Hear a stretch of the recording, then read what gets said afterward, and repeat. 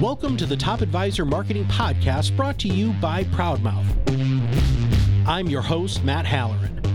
Being your own loud is not new to marketing, but the mindset, strategies, and resources to help you get there are evolving faster than this industry is keeping up. It is time to find a new perspective on what works why and how to move your business forward. Listen as I interview guests to help you learn from them how to be your own loud. Let's get to the show. Hello and welcome to another Top Advisor Marketing Podcast. We get to meet some really cool people on LinkedIn, and I had the chance to meet Kina Pettijohn. Now, here's the thing. I really didn't know who she was until all of these people started coming out of the woodwork, and they're like, dude, this lady's really cool. She's really smart. You need to know her. And I'm like, okay. So I set some time up on her calendar. We had an initial phone call. I think it was scheduled for 30 minutes. We went like 55, and I just unbelievably not only fell in love with how her brain works, but what she does in her experience. So I want to have everybody realize that we have Kina Pettijohn on the show today. She is the CEO and founder of LifeLogix, which we're going to dive into very deeply. Kina, welcome to the show. I am honored and humbled to be invited to this infamous podcast. Thank you so much. You're very welcome. Okay. You have an amazing history and life journey. If you don't mind, let's start there. Tell us really, how did you get to be the CEO and founder of LifeLogix? Well, let me share something with you. Years and years ago, while other girls were playing with dolls, my father took me to board meetings. And this is a true story. While other children were playing outside, my father read the Herald Tribune and the New York Times and reviewed the news that Walter Cronkite would air. So we talked about current events. And that was my daily routine. I became intrigued with the global economy, what was impacting the global economy. And to add to that, rather than going to the beach or going to the pool, my father invited me as a 7-year-old to board meetings. So when I was intrigued with business, and obviously world events, I knew when I was going to mature into a professional that I wanted to be where the action was, which in my mind was Wall Street. So when I graduated, and I'll tell you, there was no jobs. I graduated into double-digit inflation. My credit card was the way that I purchased my first home. At that point, they allowed you to roll debt 30 days without any penalty. And even though I graduated from Ohio State University with a double major, obviously with marketing and finance, I couldn't get a job. And the only way I was able to get a job, and this is probably testament to my bubbly personality, is I became a greeter. A greeter is a person that when you take your brand new car to the automobile agency and it doesn't work as promised, a greeter would calm you down, serve your coffee, and ask you, what is your problem? So I believe that was perfect training for Wall Street and financial advice. So that was my first job. I graduated from a greeter with all of my people skills to a bookkeeper. I couldn't get a job again, so my degree wound up as a bookkeeper at Liberty Mutual. And one of my first charges was to figure out commission checks. And when I was hired, the individual said to me, I thought you could type. I said, I can. She says, but normal people type with both of their hands. I said, I can type, but with only 2 fingers at a time. So I was able to process the commission check, Liberty Mutual. As time went on, I wanted to do my master's. At that point, I had done my undergraduate work. I wanted to really focus on marketing and finance. So I started to do my master's at a local college while I was working full time. The professor, and God bless him, he's no longer with us. His name was Dr. Oscar Nestor. You got to be famous with that name. I went to Ozzie, and I was motivated. I wanted to get out of the rat hole of the apartment I was living in. I wanted to be able to buy a car that was not an ancient vehicle. And I went to Ozzie and I said, Ozzie, what industries should I go into? He says, Kina, I'll tell you 3 of them. Now, keep in mind, I'm very young. I don't know anything about the real world, but I want a job and I want to make money. He gave me the 3 Ps. The 3 Ps were petroleum, pharmaceutical, and precious metals. And this is years ago. So petroleum, I interviewed with Amarada Hess. No, I didn't get the job. And that was my first entrance into more of a commodity, petroleum. My second attempt was going to pharmaceuticals, but I didn't have a big smile and I wasn't tall enough and I wasn't hired. So I didn't make a pharmaceutical salesperson. The third one was very, very interesting. It said precious metals. I didn't really know what that meant. And then there was a little ad, probably an inch by an inch, in the financial section, and it said assistant to vice president, no experience necessary. And what it was an individual that was managing not only the inventory of the institution, but their currency risk. Now, keep in mind, I knew nothing, and I get my black suit and my black pumps. I borrowed some really good jewelry because I knew anything went with black, particularly pearls. I trudged all the way down to World Trade. At that point, I knew that there was a tall building. It took me 2 hours to get there. And I go there and I'm interviewed and he goes, well, it sounds like you don't have experience. I said, exactly, I don't. He says, but you sound like you can learn fast. You're good with math. You understand the processes. So he hired me as a training assistant. And I proudly accepted, even though I had to commute 3.5 to 4 hours a day, a $12,500 salary. That was a win to me. So I entered into that. And the interesting thing, he was hedging not only their currency risk in terms of the pound and the Deutschmark, we didn't have the euro at the time, but also the output of the refinery. And they still have refineries where they purchase the scrappings from precious metals. In those days, they were also purchasing the silver from photographic areas such as Eastman Kodak. And all of that is hedged, whether it's in the overnight markets, and also you have currency risk, particularly the London Exchange, which is spot gold that's settled every day. So I had to learn about the currency risk with gold.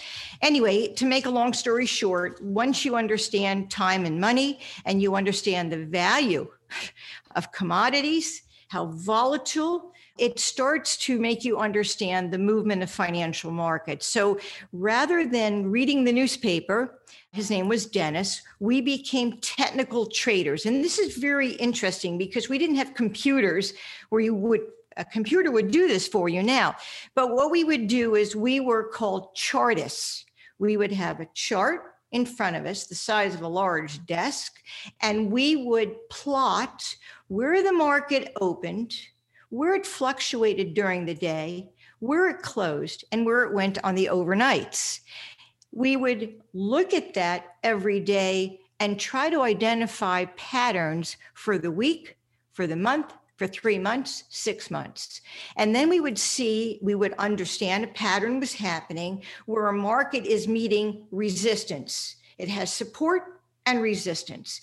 And we notice that if it trades above a certain dollar amount, we're going into a new trading range.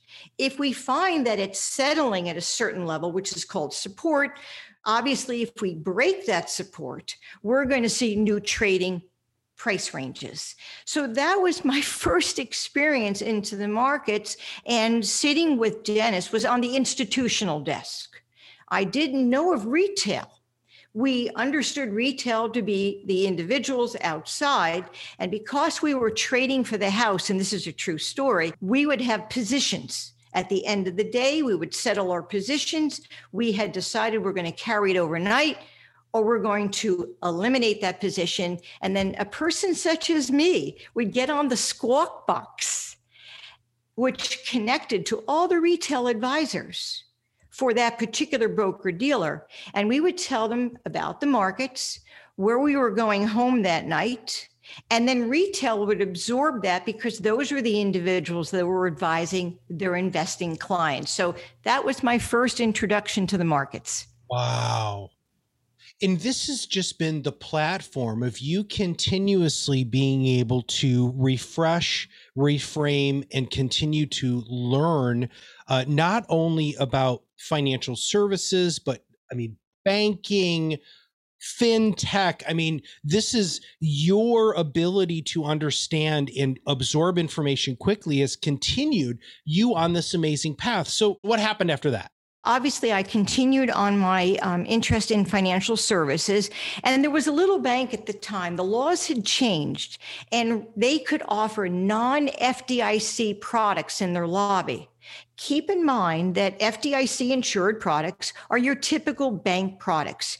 Your checking account, your savings account, and they are insured. But the laws changed, and where banks were able to offer non-FDIC products in their lobbies. And I was recruited by this company. This is years ago. We had one money market and one annuity.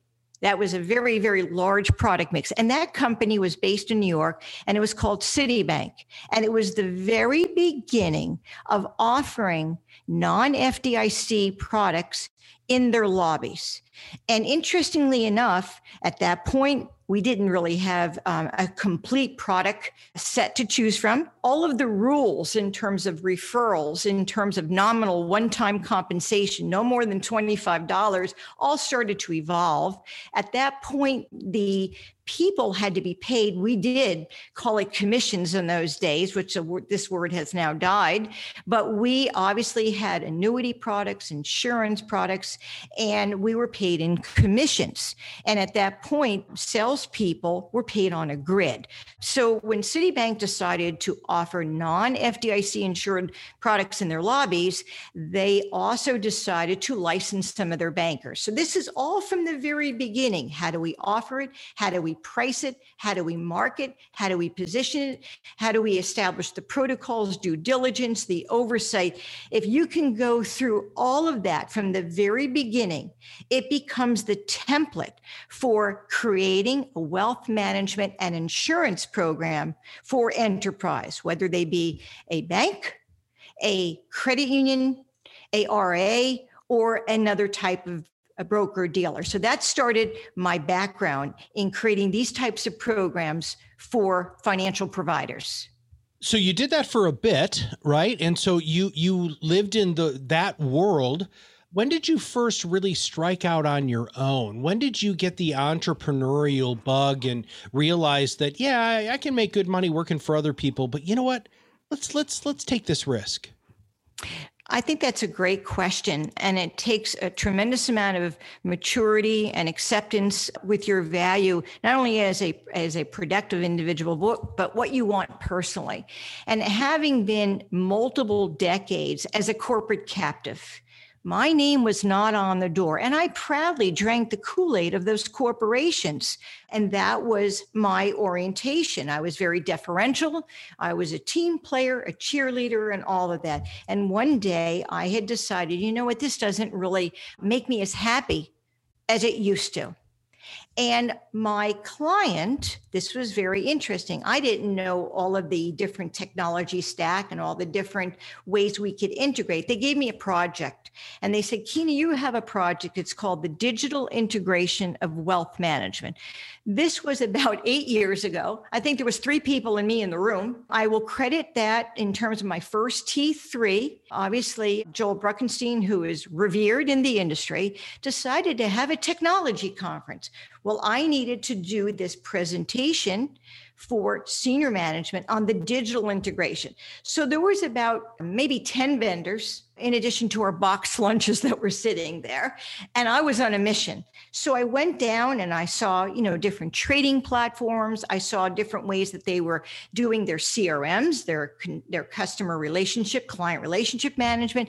And then I saw this company and I said, what do you do?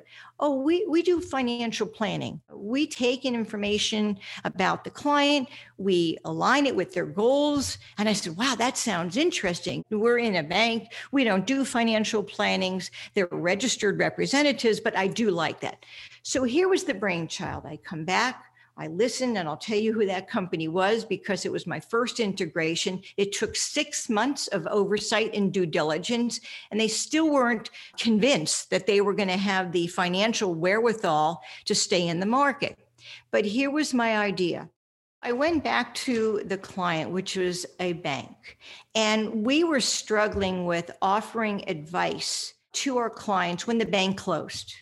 This is very interesting because I was now jumping out of the bricks and mortar, which is traditional as to when you used to sit with people face to face, make the introductions after you opened up the account. But I had decided we had call centers, and also we were restricted by the bank's closing and people could not see someone. So here is what happened. I decided we're going to take this website. It was a very young website for the bank, and we're going to embed this vendor into the website, and we're going to call it Financial Wellness. Happy face, sunshine, young couple in a convertible driving down the road of life. And 6 months later, we created remote advice. When the individual was sitting on a Sunday on their couch, which is typically where they are, and they were talking about, honey, where do you want to go? They would start the journey, and then it would be, they would be mapped to the local branch where they did their major banking, where they had their checking account. At that time, the hierarchy would refer to the advisor, the financial advisor. 6 months later, all of the oversight, due diligence, financial resources, marketing department, head of retail, head of lending, all of the executive board said, you know what, we're going to do it.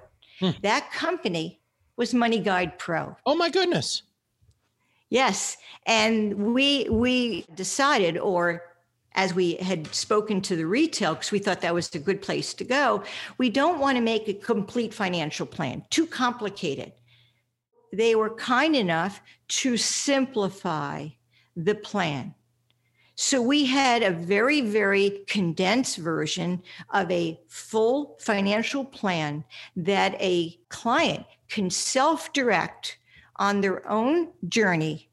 And then they would be asked, would you like help? And yes, they always wanted help. And that would be mapped to the local representative. So that was my first opportunity to do a real live integration with all of the protective covenances of what we have to be careful of. Someone taking our data, someone that may, oh my gosh, we're exposing them to our website, to our clients.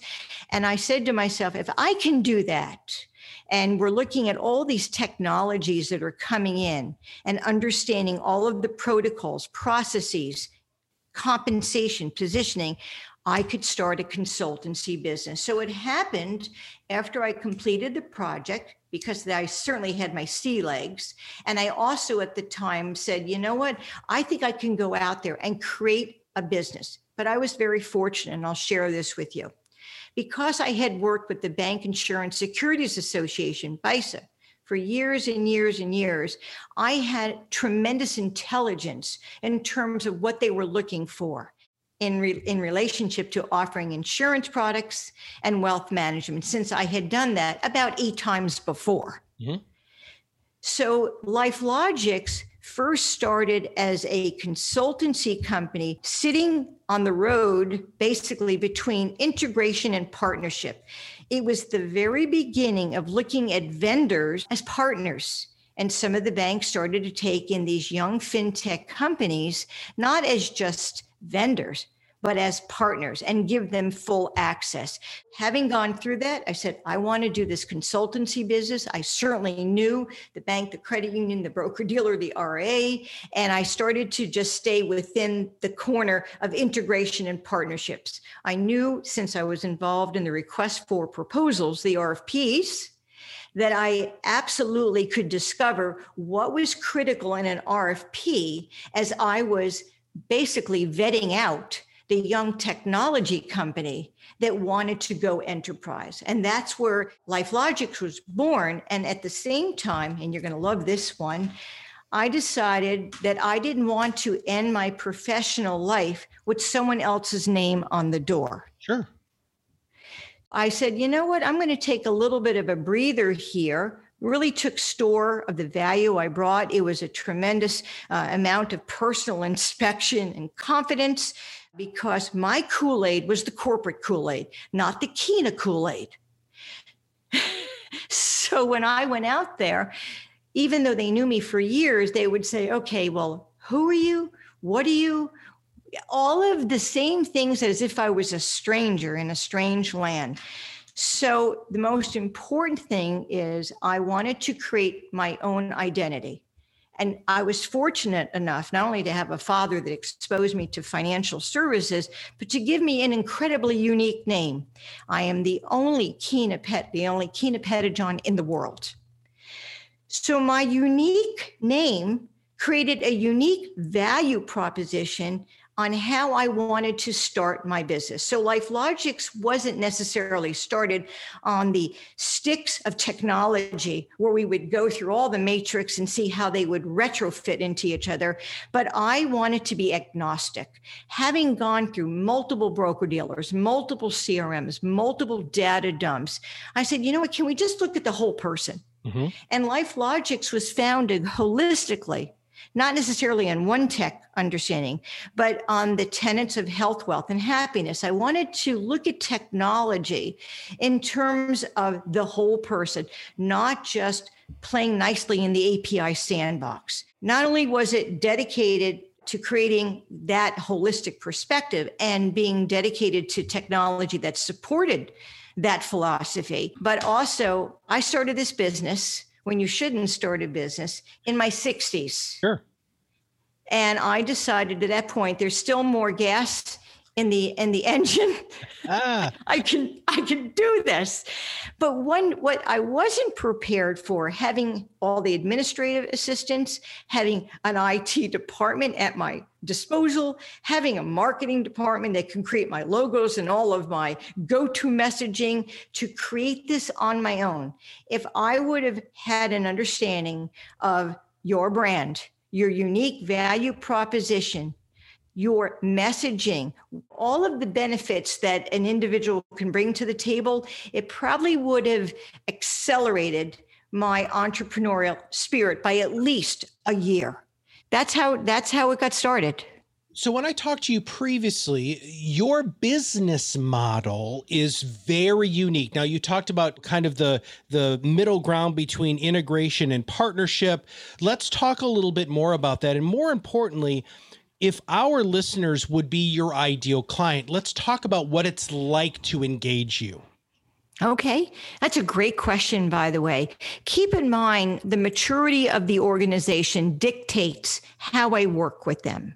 There are very young companies out there that have just completed their technology. They have all of their ducks in a row in terms of development, and some branch out, not necessarily on enterprise. They may start as an app, and they are successfully in the app world, and then they decide what we want to go into the enterprise world. So a young company would engage me in terms of a go-to-market assessment. I would look at all the competitive intelligence, all of the gaps in their messaging and marketing, how we can reposition this in terms of their pricing, as well as should we offer this as a one-off, or should we offer this within an end-to-end solution? It really depends upon if they are, and I love this, a very unique niche offering. And there are many technology, younger companies that are one-offs. They may be very focused on debt reconciliation. They may be very focused in terms of a mini financial plan, but it's also talking about your credit. They're just recounseling on your credit. There are many applications that would say, you know, Kina, we want to go enterprise. How do we do this? Well, number one, your presentation, the protocols, your processes, your pricing, your due diligence, and we keep going through that. So say, do we have a competitive offering? Because I have multiple decades in terms of enterprise, specifically banks, credit unions, RAs, insurance companies, I have a great, and I love this, an incredible Rolodex, which doesn't exist anymore. I know what that is. Well, that's important. It's not necessarily that you've got the greatest offering in the world, but they know you. Yeah. They're comfortable with you. They trust you. So rather than going through, which is typical in enterprise, 6 countless meetings, maybe more, I can make one call because they know me from multiple decades and say, listen, I'm working with this young company. They're based out of Canada. I believe that it could really complement your memberhood in terms of your mission statement, your focus, your culture. I'd like to speak with you. They will take that call. The challenge in terms of getting that is knowing them. They are bombarded. Oh, yeah. Solicitors.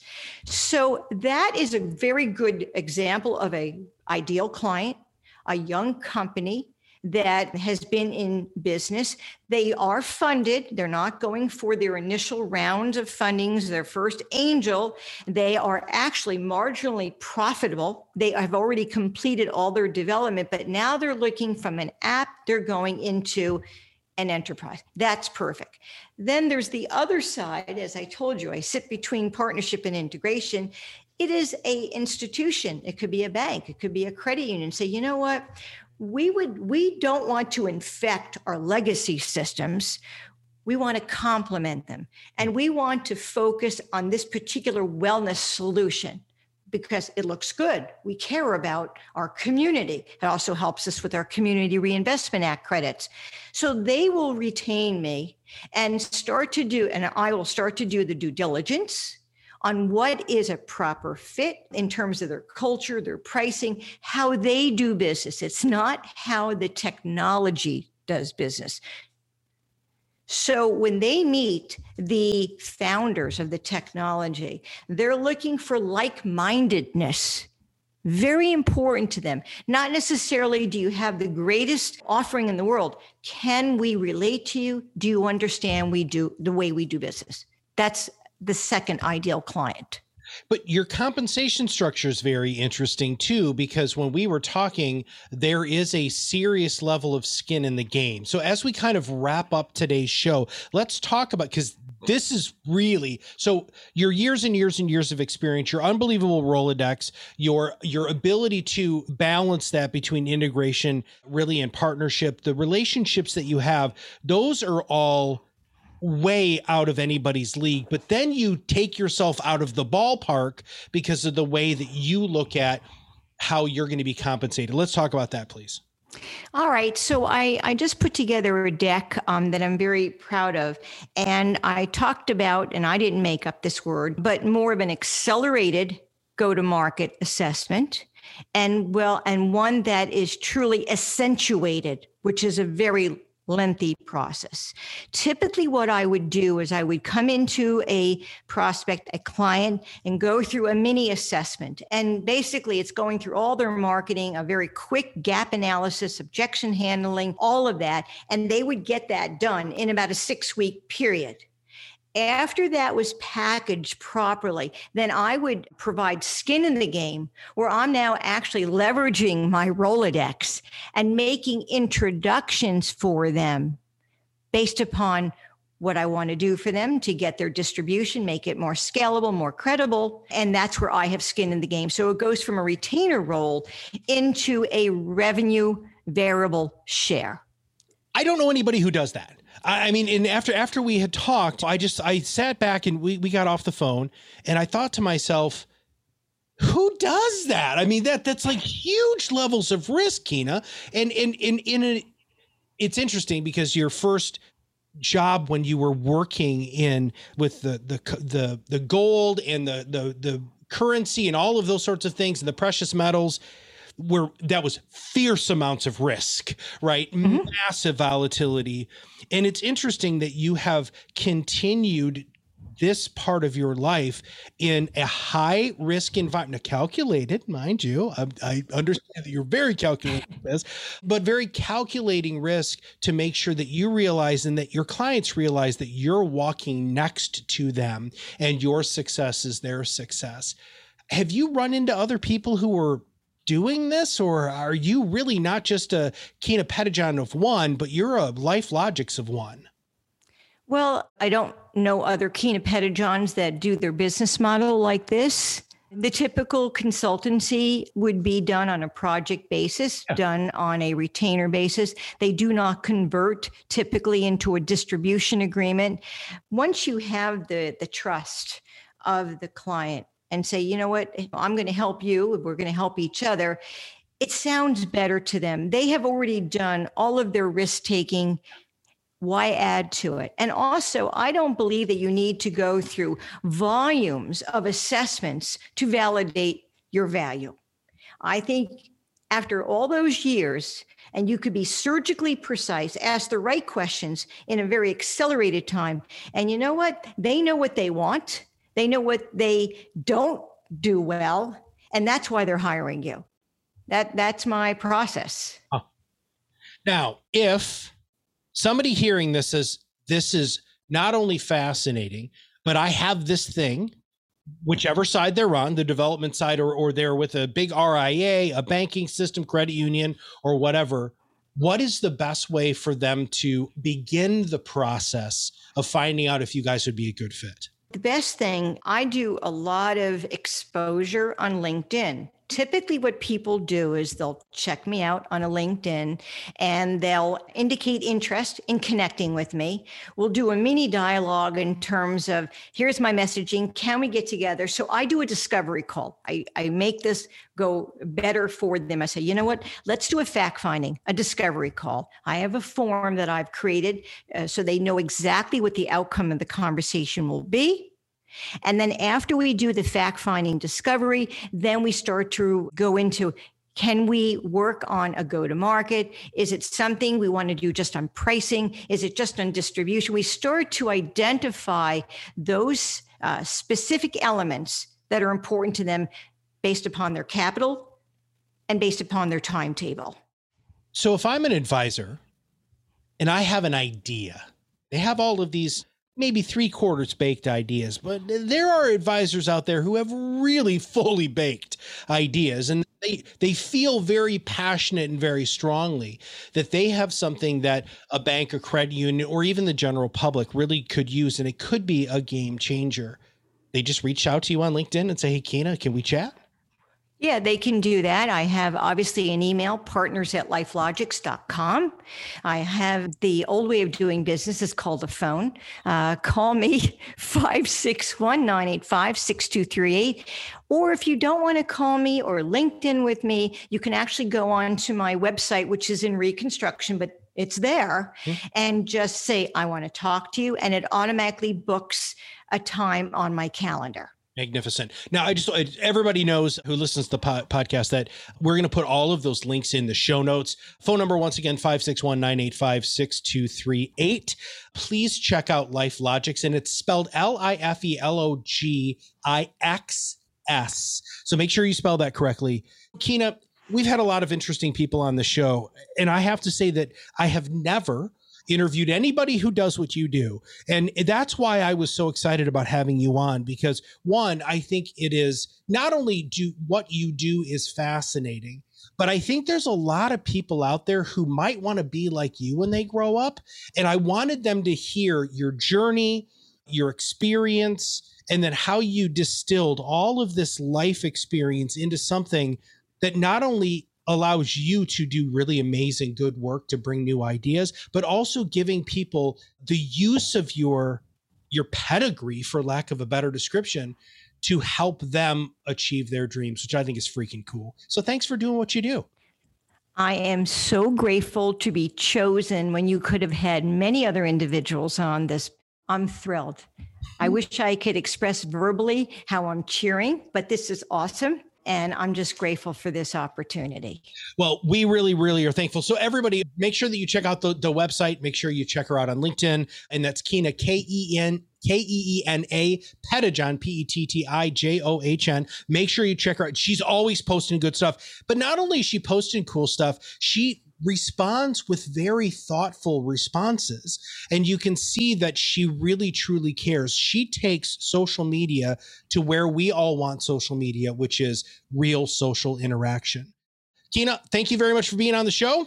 Thank you so much. Have a great day. Yes. And okay, if you have not subscribed to the podcast, make sure you click now and we will have you subscribe. And if you know somebody who either would love to learn about who Keena is and what she does and how you can be like her when you grow up, or if you want to really try to bring a product to market and get somebody who's done this so many times and can give you real advice on a go-to-market strategy, how your marketing's doing, and really what your opportunities are, please make sure that you connect with Keena online. So for Keena and everybody at LifeLogix and all of us here at Proudmouth, this is Matt Halloran, and we'll see you on the other side of the mic very soon. Thanks for listening to the Top Advisor Marketing Podcast, brought to you by Proudmouth. If you want to learn more about how you can be your own loud, visit our website, read our blog posts, attend our educational webinars, and sign up for our new Influence Accelerator Academy, where you too can learn how to truly be an influencer in your space. Have a wonderful day.